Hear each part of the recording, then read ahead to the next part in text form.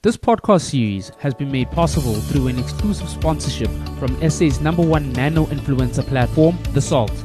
Most brands have a communication line to their existing customers, but not a way to get them to have additional positive brand conversations.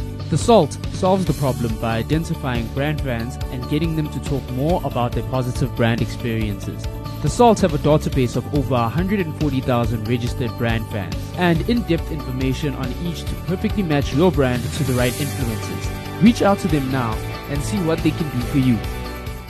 Good day, I'm Anne Dolenchik and this is Coffee Conversations about influencer marketing. In this episode, we're in conversation with Pelokazi Mbudi, who's a multimedia journalist. Grab a coffee and listen as we discuss the shift in media consumption by the public during the pandemic and why brands should care, the rise of the relatable micro-influencer, and why short-form video is so popular right now. If you enjoy this podcast, you will also enjoy our fortnightly newsletter that keeps you up to date with influencer news from around the world. Subscribe at the link in the show notes.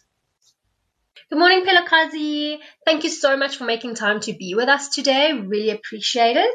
I think before we delve into our wonderful conversation, can you please tell our listeners more a bit about who you are and what it means to be a multimedia content producer? Good morning, Anne. Thank you so much for having me on. So I am a multimedia content producer. I trained as a journalist, and a multimedia content producer basically means I produce content across all medias. So this includes video, audio, graphics, and anything in between. I research and write about digital media trends, and I also write about women interest stories for W24. Amazing. So you are the perfect person for us to talk about influencer marketing and influencers during the pandemic, and we're very much looking forward to it. So let's go back to the start of the pandemic.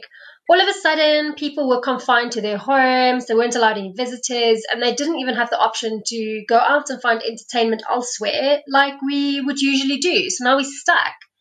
And I'm sure we saw a lot of shifts in people's behavior when it came to consuming media. Can you maybe tell us more about that? There was an increase in traffic on social media, and that was highly noticeable as the pandemic hit.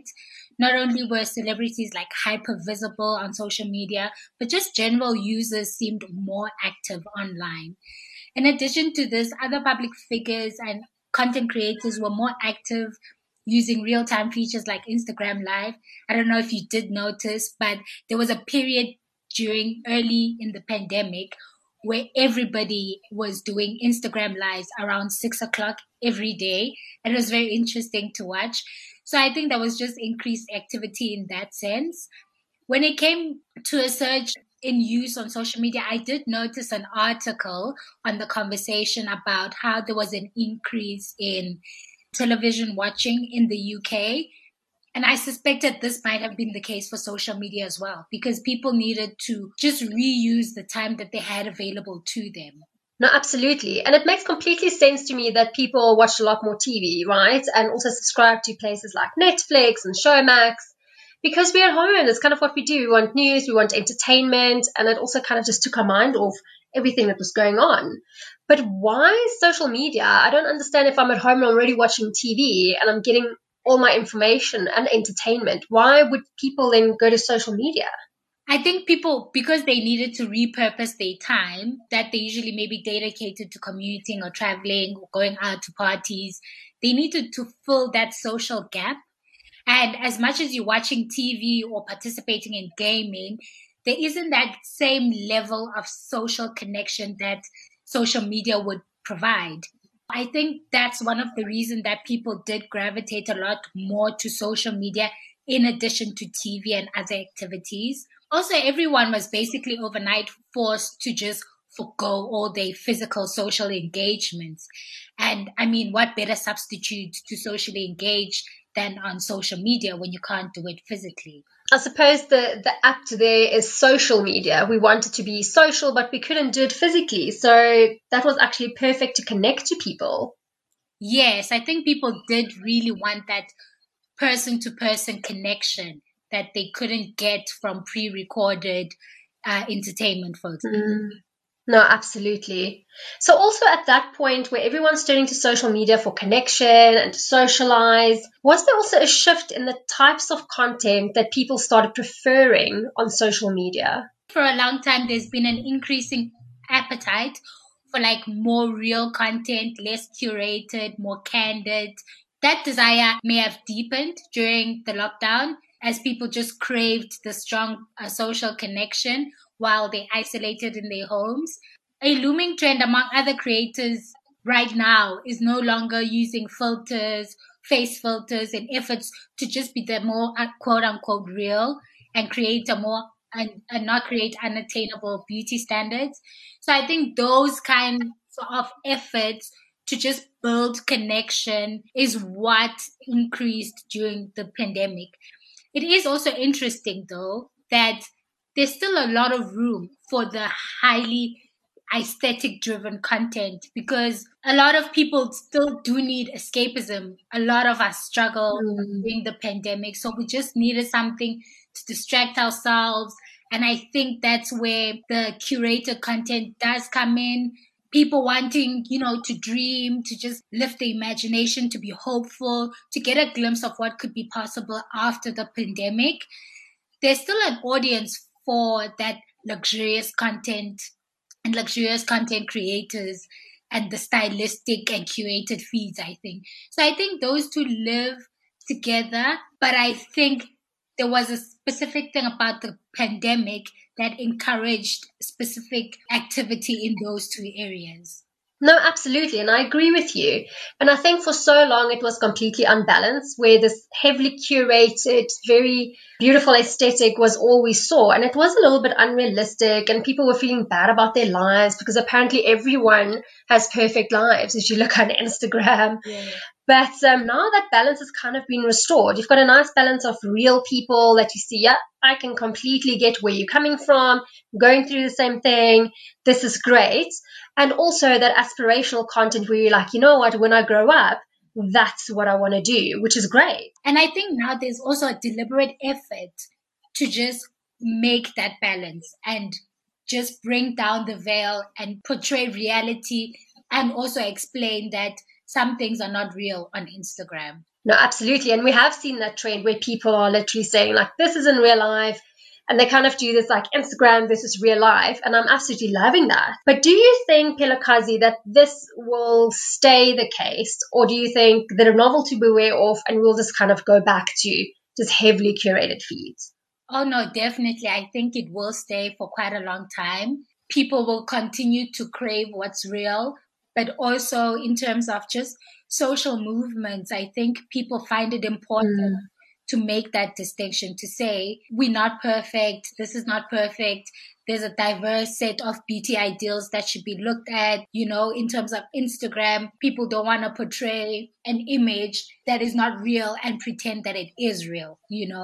People will continue, like I mentioned, this whole people making an effort not to use filters all the time. I think that might grow. And I think also people might build more on their relatable content, focus a lot on stories, just to engage directly with people, do live videos. I think that will stick around for quite a while. Yeah, and the transparency will grow. I think even 2 years ago when we would look at influencer content, it wasn't transparent at all. It would just be like, this is their life and this is the stuff they buy and this is just what they have. And now it is so important for them to be transparent, to say, this is a sponsored post, I got this as a gift. And it just kind of makes that so much easier to navigate as a user, to go, you know what, she's an influencer. She's working for these things. It's not just falling into her lap, which is so very important.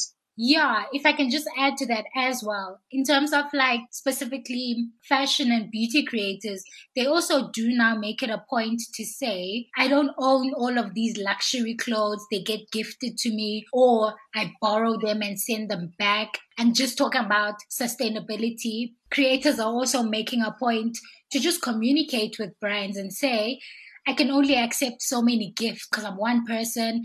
And the gifts often clutter in their houses, in their homes. They just negotiate a better way of limiting the access that they give and the access that they portray on social media. which is very, very important, especially when it comes to reputation and credibility. So I'm really loving this whole movement where followers and users and audiences are also holding people accountable who doesn't do that, because we want that transparency. We want our influencers to do really well, but we also need them to be picky. Otherwise, it's a bit dodge. Yes, definitely. So during the pandemic, we saw a lot of micro influencers kind of shoot to fame all of a sudden. And now they're like these big macro guys, but they kind of retained that micro feel where they're really accessible and really relatable, which we didn't previously see with macro influencers. We're so used to them being big celebrities and those aspirational people we spoke about just now. But they still kind of these people that we got to know as micros, and we kind of see them as friends. We have a connection with them. And we saw that particularly happening on Instagram and TikTok over the last year. So why do you think micro influencers are such big deals at the moment? I mean, everyone's talking about them. There has been for quite some time now the whole assumption that micro influencers are the future, and micro influencers are gold in terms of partnering with, in terms of brands, because they have the level of engagement that's desired to engage with the product, as opposed to macro influencers who might not be as connected to their audiences, because obviously they have millions and millions of followers. Micro influencers have been portrayed as the more attractive group of influencers, and also they prove that to be true because they do have that relatable aspect. They do often engage closely with their followers, and I think that has a lot of value. And with macro influencers, they do model the micro influencer position and do make an effort to engage more, to reach to their followers more, to make call outs for engagement. And I think that's the way influencers will continue to move forward, to keep a close connection with their followers and just focus on the community building and just engaging more with people instead of just putting out content into the universe and just leaving it there. I agree with you. I think micro influencers is becoming macros now. I've completely changed the face of it. It's not only going to be those big celebs that we are aspiring to their lifestyles. It's actually keeping that community quite close knit. And I honestly think that is how macro influencers will be in the future. Yeah, I think so too. So when we look at Elsa Majimbo and Tabitha Brown, they're only two of the microstars who's now found international fame over the pandemic period. Locally, we have the likes of Aletta Francina de Kock, who is like massive right now, and she's still going from strength to strength, and so is Elsa and Tabitha. Why did these influencers capture the attention of so many? What did they do right? So with Elsa, the main thing for her that just captured so many people is, of course, her humor and how she delivers her humor and how relatable it is. And the fact that she did it so strongly during the pandemic, it's basically what everybody needed at that moment. A pure sense of comic relief. And it wasn't anything we've seen before. And I think also that it was so true to her and her personality. I think that captured people a lot. With Tabitha, she's been growing for quite some time now, but there was an accelerated growth during the pandemic. And with her, I think it's the same in the sense that she's so authentic, so real. She puts her authentic self out there and engages with people in that way. But also, people just love her as a person. People have said that she probably gives the best hugs, and she's gotten the title of world's best mom.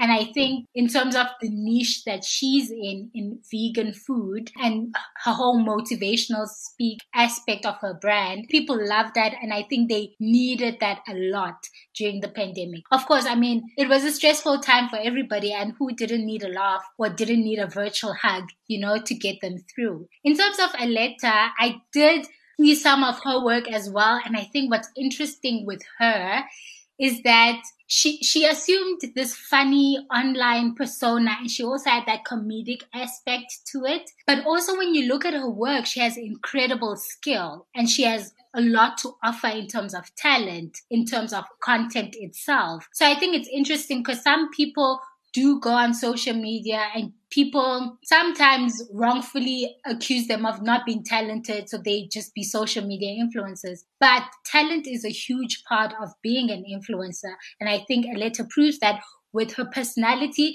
but also backs it up strongly with such great photographic skills and great sense of content that she has. You just said so many amazing things.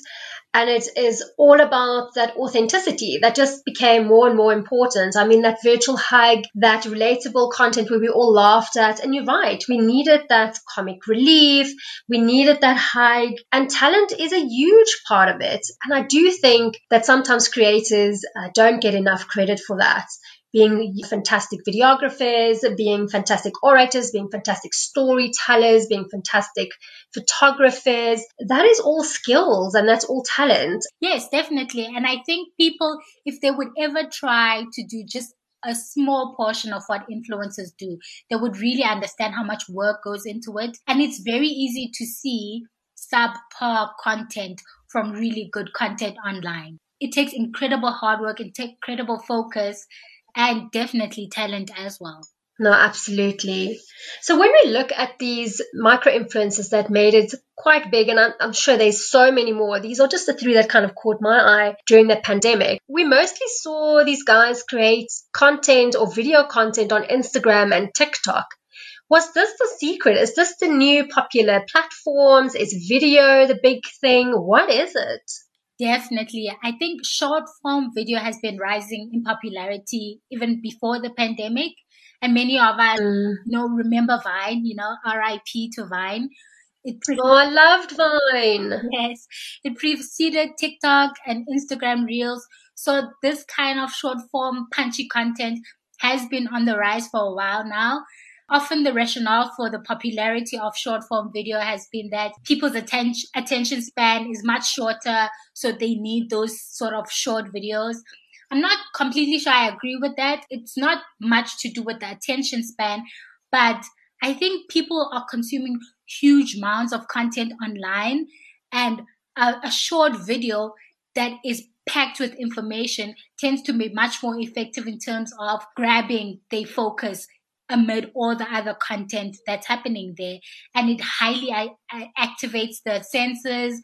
As a result, it also stimulates the brain to such a great degree. I mean, if you think of TikTok, there's so much sound, so much transition, so much graphics and text on screen that it just captivates the user, the audience. It's a good way to communicate information and just to get in touch with people. And like a good video has a lot of information in it, but doesn't require a lot of effort from the person watching it and leaves them wanting more. That's what's embodied in these short form videos. Hashtag no filter. That's how this podcast is delivering real down-to-earth stories told by real people. For an influencer campaign that takes brand conversation to everyday real-life situations, go check out thesalt.co.za. They are the undisputed experts in real influencer marketing. Yeah, and I think you also use so many more senses than just reading to consume content, right? Yeah. And I think it was Mark Zuckerberg who said, I think 2 years ago, that by the end of 2021, he kind of wants Facebook to be almost all video because that's where people live. They want to watch something, they want to consume it. Like you say, it's less effort, it grabs you, you can use all your senses to absorb it, it kind of stimulates everything, and you remember it a lot better. Yes, definitely. And I think it's a very effective way to just engage. And the fact that there's more and more of this kind of content out there and that people gravitate towards it, it's a valuable way to use it. Absolutely. So do you think that brands have been paying attention and adopting fast enough to this change in content for their consumers? Because obviously, if most people are consuming this kind of content, you think that brands will play in the space a bit more, especially when they use their influencers. Brands should make it a point to be more abreast with social media trends and the tools that social media provides. And just remember, they don't have to use every single tool, but it could be good for them to just handpick those that align with their brands and goals. And I think that would be very effective for their communication. It's also important to know what tools are used for which purpose.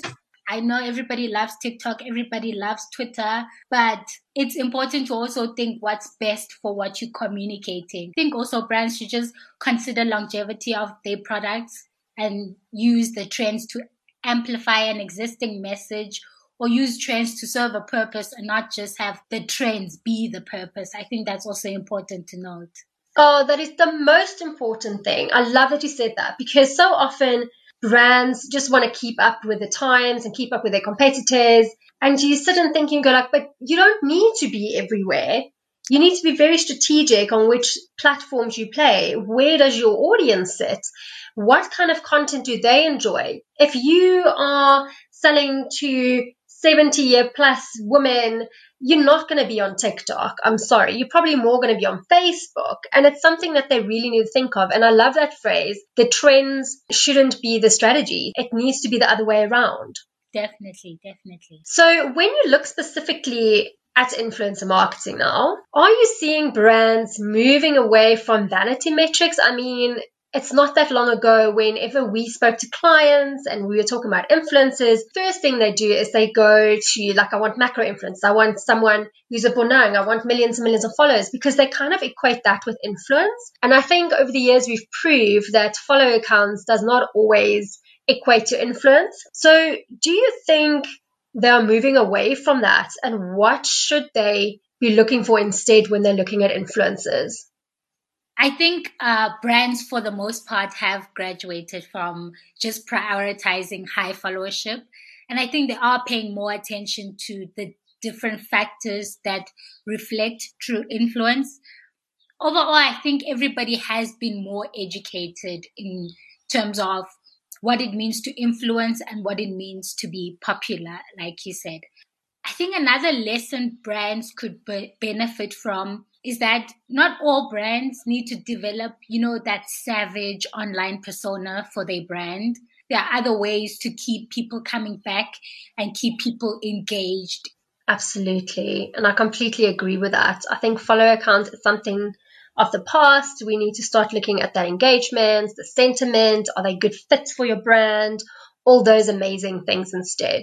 Yeah. In terms of how brands could just take this up and take this forward, there's an increasing phenomenon that I've been appreciating about effective ways of brand building and connecting with an audience. And that's around building online communities. A lot of content creators are already doing this with their own brands. Other brands also can benefit from this. Absolutely. And we've seen a huge shift in the last couple of years where we found out more about, how influence marketing is more effective.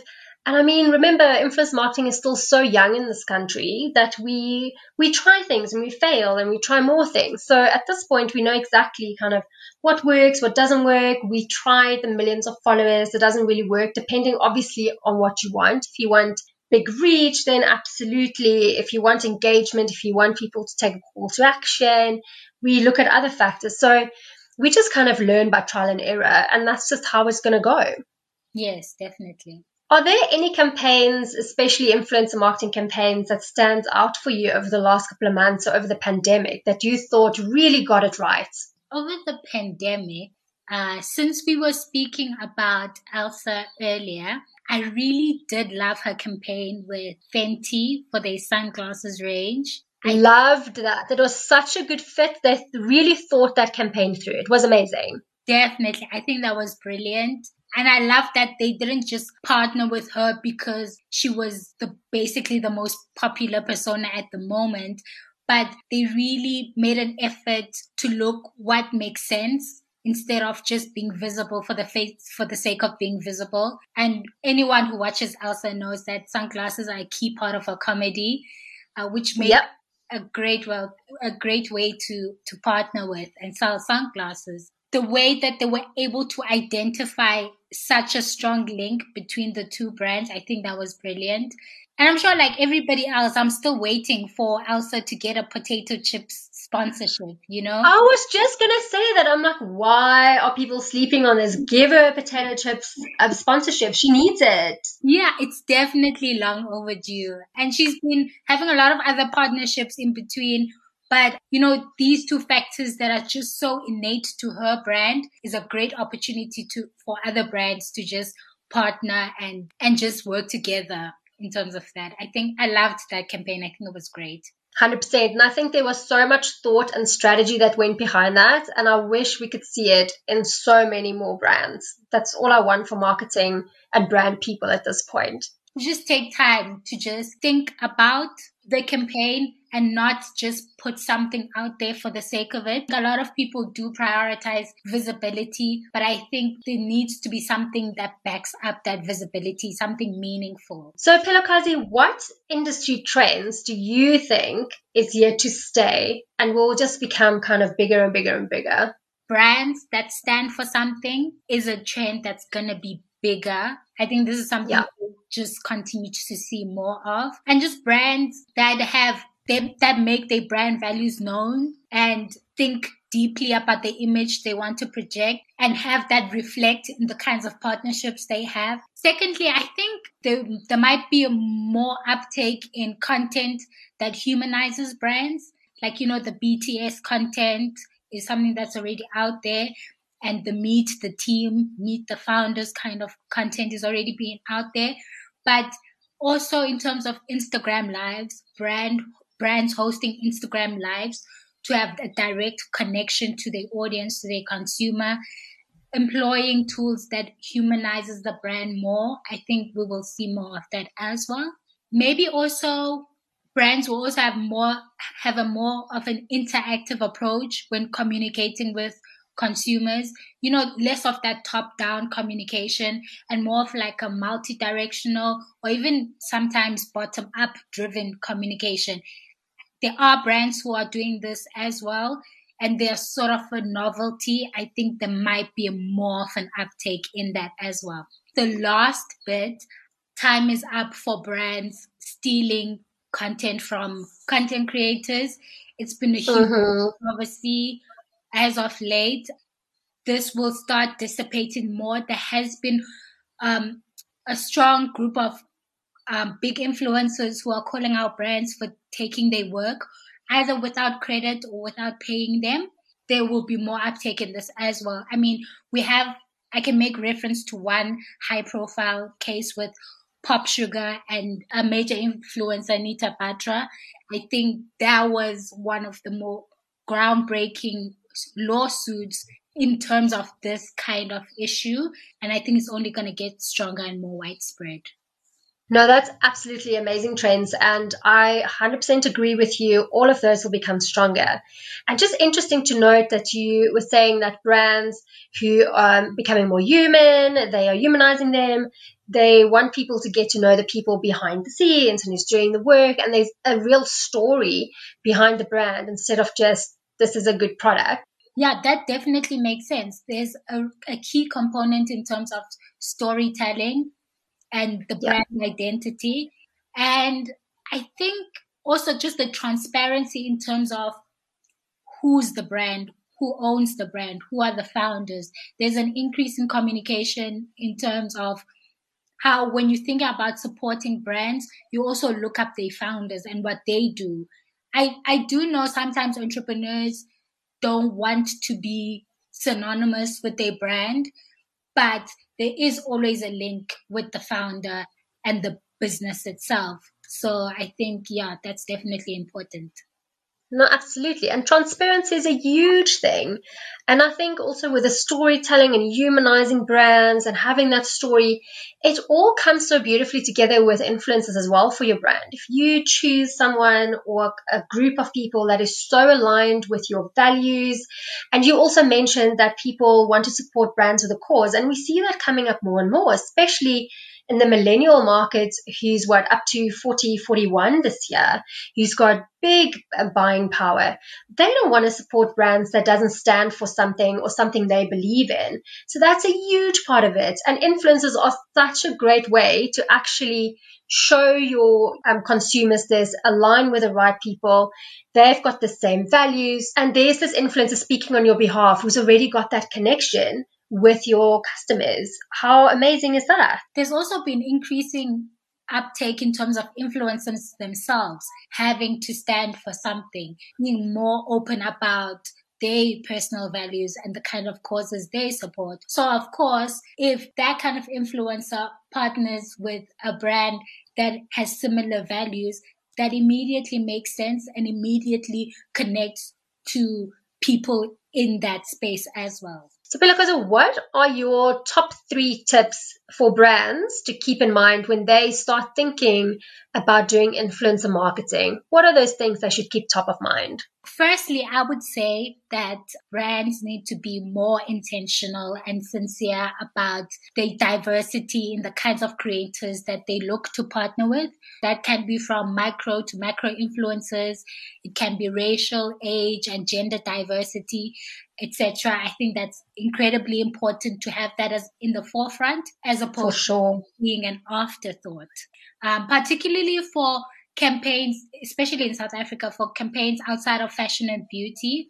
I think we have an amazing variety of food content creators and influencers, content creators in fitness and wellness and travel that are so diverse that not a lot of brands are tapping into that.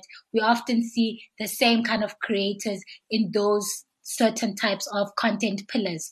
And I think it would be great to just have a diverse amount of creators being partnered with. And also on top of that, for them to be compensated fairly. And I think that's a big topic of the moment as well. Respect for content creators just goes a long way. And I think brands should just keep that in mind. I think brands should make more of an effort to just tailor ads a little bit or campaigns a little bit to each content creator and less of a copy-paste approach.